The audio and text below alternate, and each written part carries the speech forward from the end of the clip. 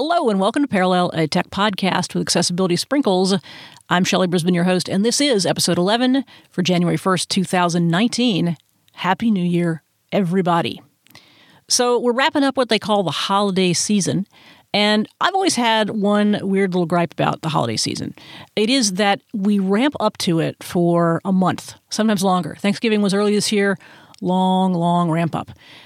And we spend a lot of time thinking about where to buy, what to buy, when to buy, decorating, baking, doing all the things, and anticipating this one thing that's going to happen.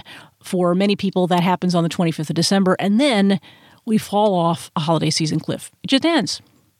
And that is honestly what motivated me to make this show today, because I felt like a little late gift giving was in order, whether you celebrated Christmas or whether you celebrated some other holiday, or whether you just hid under the covers waiting for it all to be over. Everybody likes a gift, right? Well, I got you some little gifts. No, it's my pleasure. Please enjoy. And these gifts come to you courtesy of past Parallel guests, both during my time at Relay and in the 14 episodes before then. In any case, a lot of these great people are super smart. They know a lot of things about a lot of things. And I just said, hey, why don't you send me a tip for the holiday? I didn't tell them what to talk about. It didn't give them any limitations other than a time limit. So I didn't know what I was going to get. And I was really pleased with what I did get. So without further ado, I'm going to bring you some holiday tips from past Parallel guests.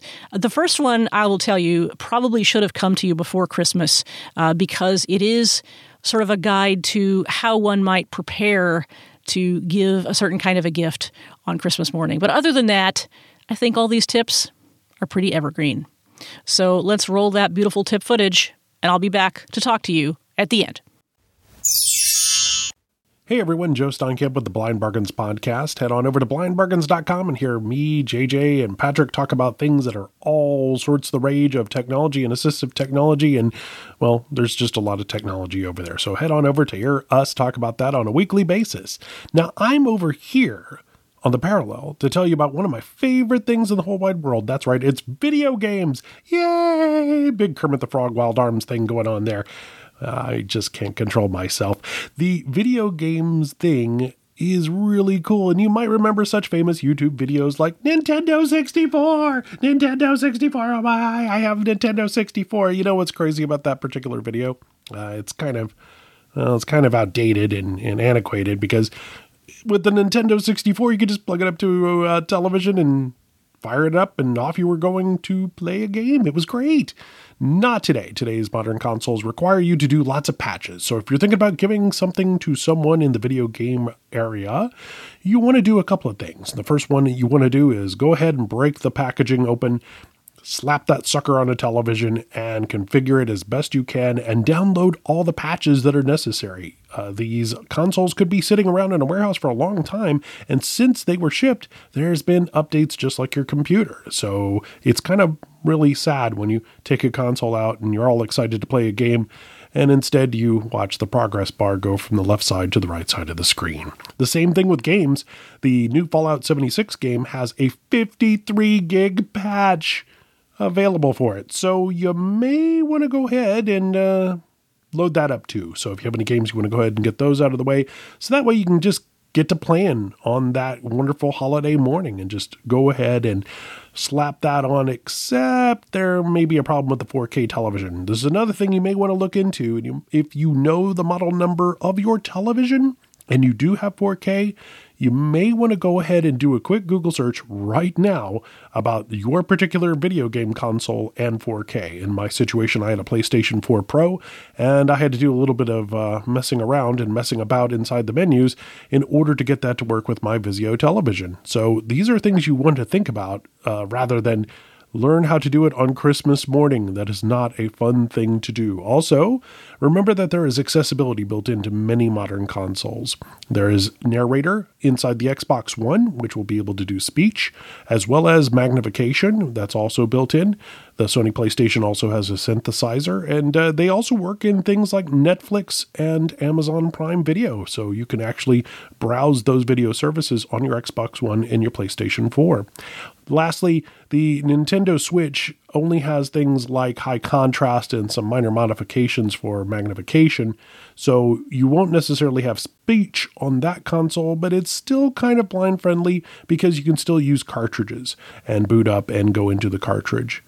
If you have any more questions about this, feel free to follow me on Twitter. That's twitter.com/Ranger Station, all one word, traditional spelling of Ranger, traditional spelling of station. And of course, you can follow us over at Blind Bargains on Twitter as well. Happy holidays. Hi, this is Florence Ion from Material Podcast, and I've got some good news. There are accessibility settings available on Google Assistant smart displays, like the Lenovo Smart Display and the JBL Link View. The Google Home Hub offers accessibility settings too, though they're not as robust as the larger variants I just mentioned. So, to get to the Google Assistant Smart Display's accessibility settings, tap into the Google Home app on your Android or iOS smartphone, tap on the last icon on the bottom navigation bar that takes you to your account information, then tap on Settings. You'll see a screen with a tab for Personal Info, Assistant, Services, and Home. Tap on the second option, Assistant, then scroll down to Assistant Devices and look for your smart display. You'll notice when you're there, if the heading says Device Settings, scroll down to tap on the accessibility options, then toggle on the ones that relate to you. You'll see menu items to turn on and off features like audio descriptions for what's happening on screen, as well as Google's screen reader, aptly called TalkBack. You can set up color corrections to invert colors as you need, or set it up so that the screen magnifies when you tap at it with a triple tap. There's also high contrast text available on some smart displays, and even closed captioning for the assistant's voice. Play around and see what you like, and remember that features do vary by device, so you want to factor that into your buying decision. For instance, while the Lenovo Smart Display offers audio descriptions for what's happening on screen, the Google Home Hub, sadly, does not. Hello, this is Jesse Anderson from the Illegally Cited YouTube channel.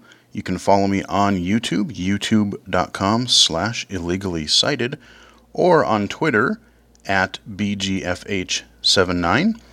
My tip is for using Windows Magnifier, more specifically in Windows 10. There are a couple of features that really make using Magnifier a lot easier and behave maybe more to what you would be expecting. So, really quickly,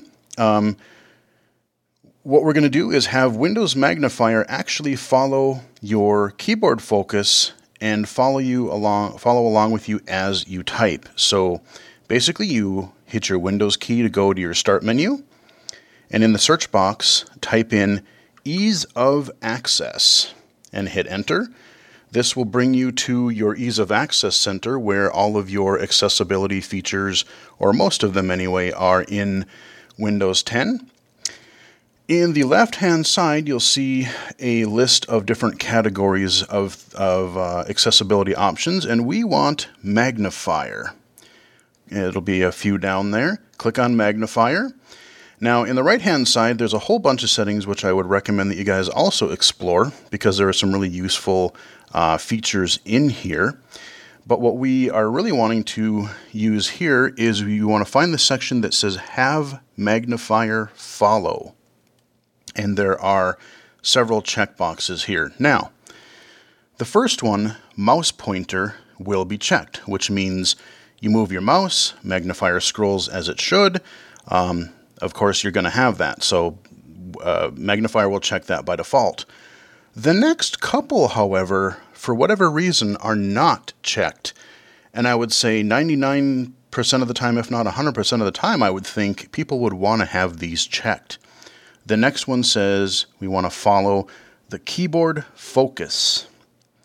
That will allow you to, if I hit the start menu and I arrow around the start menu, if I Alt-Tab, if I tab through a dialog box, any sort of keyboard navigation, Magnifier will then follow along with you. If you don't have this checked, it will, you can still do those things, but you will have to keep continuously moving the mouse to see where your focus has jumped to. The next checkbox says Text Insertion Point. And that is basically your typing cursor. If you're typing in a search box, in Notepad, in Word, on the internet, on an internet form, email, whatever. One of the first things when I tried Magnifier initially, I was confused because as I was typing, it would not follow along. And I found out if you check this box, then it'll follow along with you. No need to keep pushing the mouse back and forth to follow along as you type. And the final checkbox is narrator cursor, which is checked by default. And so I would say check all of these. The mouse, you want to have the mouse cursor, keyboard focus, text insertion point, and narrator cursor. All of those checked. Now the nice thing is, once you check these on a machine, you don't have to worry about checking them again. If you shut down, you log off. Next time you start up Windows or next time you close and open Magnifier, those settings will be preserved and you will be probably a lot happier using Magnifier. So that is my tip on using Windows Magnifier. Hope it helped. And thanks a lot. Hi, this is JJ Meadow, one of the co-hosts of the Blind Bargains cast over at blindbargains.com. Want to come here on the Parallel to talk a little bit about accessibility and especially when it comes to emails. I get a lot of emails. I am blind myself and I use a screen reader which takes the text on the screen and reads it to me. And one of the worst situations for me when I try to decipher what is coming at me is in emails, especially when it comes to things like unlabeled images. Those are those images that are nice and visual. You have all sorts of icons. Perhaps they have your specials. Perhaps they have the thing that you're really trying to convey in the email. Well, if they are in an image and there is no alternative text, then I have no idea what your special is or what you're trying to sell me, and I'm probably not going to go any further in your email. In fact, some people will take this so far and they will have one big image as their entire email. This happens if you go into some sort of design software like Adobe or one of the others and you have a nicely designed visual email, but you don't actually tag it up and put text on your email. So what that looks like to us is just either nothing or just one blank image which has the entire email. It makes it more difficult to read, and also for low vision users makes it much more difficult to navigate. One other thing that you can do to your emails that might be a little less obvious is adding headers. If you are running a web page and say you were doing blog posts or other things, you usually will do headings on your web page to allow people to navigate through. Well, if you're doing an email newsletter and you're going to have several different sections, you should put headings before each of the sections as well. When you have headings, we can navigate between them by pressing a single letter hotkey. Usually it's H in Windows, or you can do a gesture on your phone on iOS or Android. So we can take those headings and we can easily move through the email. Now you can do this without it visually looking any different. It doesn't have to mess up your email visually using CSS or other email styling tricks. The point of much of this is you can actually make your emails a lot more accessible. They don't have to be visually looking bad. They will still look great, but they will be there for a much wider audience. In fact, when you put them on the web, your web-based version of the email, they will also be much more indexed in the search engines as well. So hope this helps you out, gives you some ideas to thinking about your emails, making them more accessible. More accessible leads to more clicks, more sales. Thanks so much for listening and enjoy the rest of the Parallel. Hello, this is Darren from the Mac Quadcast podcast, and my tip is about how to auto-turn book pages in iOS. Firstly, you need to select your settings, which is the little grey cog. Then ensure that General is selected and then tap Accessibility. Flick down and tap on Accessibility shortcut. Tap on VoiceOver. Go back to the main accessibility screen. Flick up, tap on VoiceOver. Drag speaking rate between 1/4 and 1/3. Then you can return to your home page. You can launch iBooks or Kindle, whichever application you use to read your books. Then choose a book. Once on the page you wish to start at, on iPhones prior to the iPhone 10, triple-click the Home button. On iPhones after and including the iPhone 10, triple click the side button. VoiceOver is now activated. Start continuous reading by doing a 2-finger swipe down. If you're visually impaired, you will probably want to leave the VoiceOver at a reasonable level. But if you're motor impaired like myself, you can turn the volume right down so that the page is turning while you're reading. So just turn the volume down to 0. When the VoiceOver reaches the end of the page, it will turn for you. To stop VoiceOver and auto page turn, triple click either the home button or your side button. You can then return to the home page as usual. I hope this tip helps listeners with reading of their books. Hi, this is Stephen Hackett from Relay FM, and my tip is about Smart Albums and Apple's Photos app for the Mac.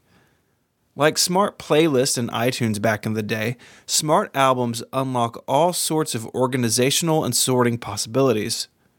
If you're like me and you have a large photo library, it can be hard to drill down into specific things quickly. Smart Albums can look at all sorts of information about your pictures. Everything from capture date and camera model to description and other metadata is exposed in the Smart Album interface.